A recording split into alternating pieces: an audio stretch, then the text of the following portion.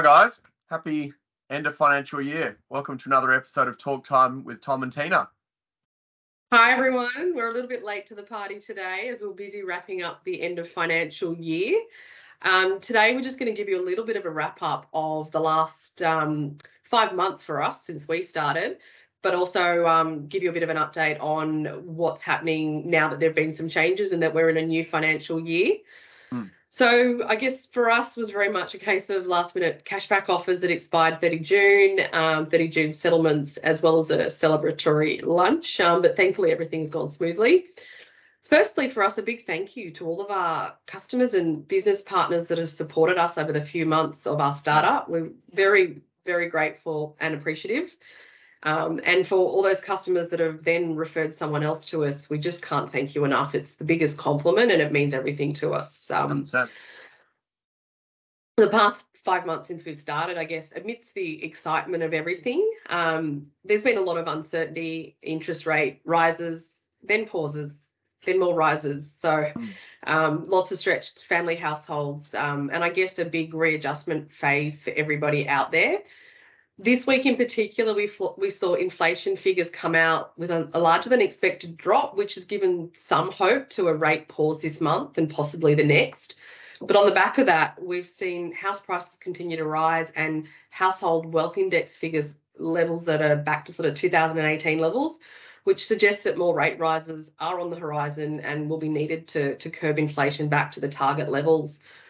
So the only sort of consistency that we have seen is that for every indicator suggesting a slowdown on the economy, there's been a counter indicator suggesting that inflation is still rampant and more rate rises are needed. So the key takeout on this is all that new discipline and reviewing of your budgets and everything that you've possibly done to help, adjust to the higher rates. Keep doing it, because we simply just don't know how long we're in for this rate rise period before rates hopefully start to go down again. So Tom's going to give you a recap now on what changes we're seeing now that we're in July and 2024 financial year. 100%. There's a few changes coming through. So a few of note is that the property tax has now ended. So that scheme has now been discontinued effective today. 1st of July. What's replaced it from the new government, this is the New South Wales state scheme, is that you can now purchase up to 800,000 as a first home buyer without paying stamp duty in New South Wales. And then it's a sliding scale up to $1 million. So you'll pay part stamp duty at, between 800 and $1 million. And the higher you go, the more stamp duty you'll pay. Some other states have also changed some schemes. South Australia, for example, has introduced no stamp duty for first home buyers of new properties that haven't been owned before. So a few other schemes around like that in the country as well. Obviously, reach out to us to make sure that you're checking with us what schemes have changed so that we can give you that insight.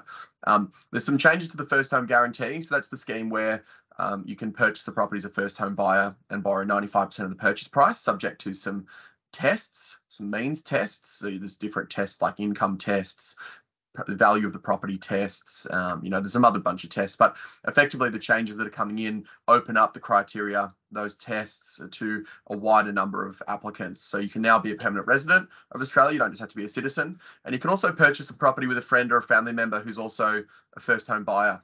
They kind of owned a property before, but previously it just used to be couples or single, or you had to be a de facto or married or just a single person. Now you can purchase with anybody that is also a first home buyer. So there are a couple of good schemes that have changed and some changes that are good as well. So there's obviously a bunch of other schemes you can use when you're buying a property as a first home buyer. So definitely come to us and we'll give you some insights into the other schemes that are out there too.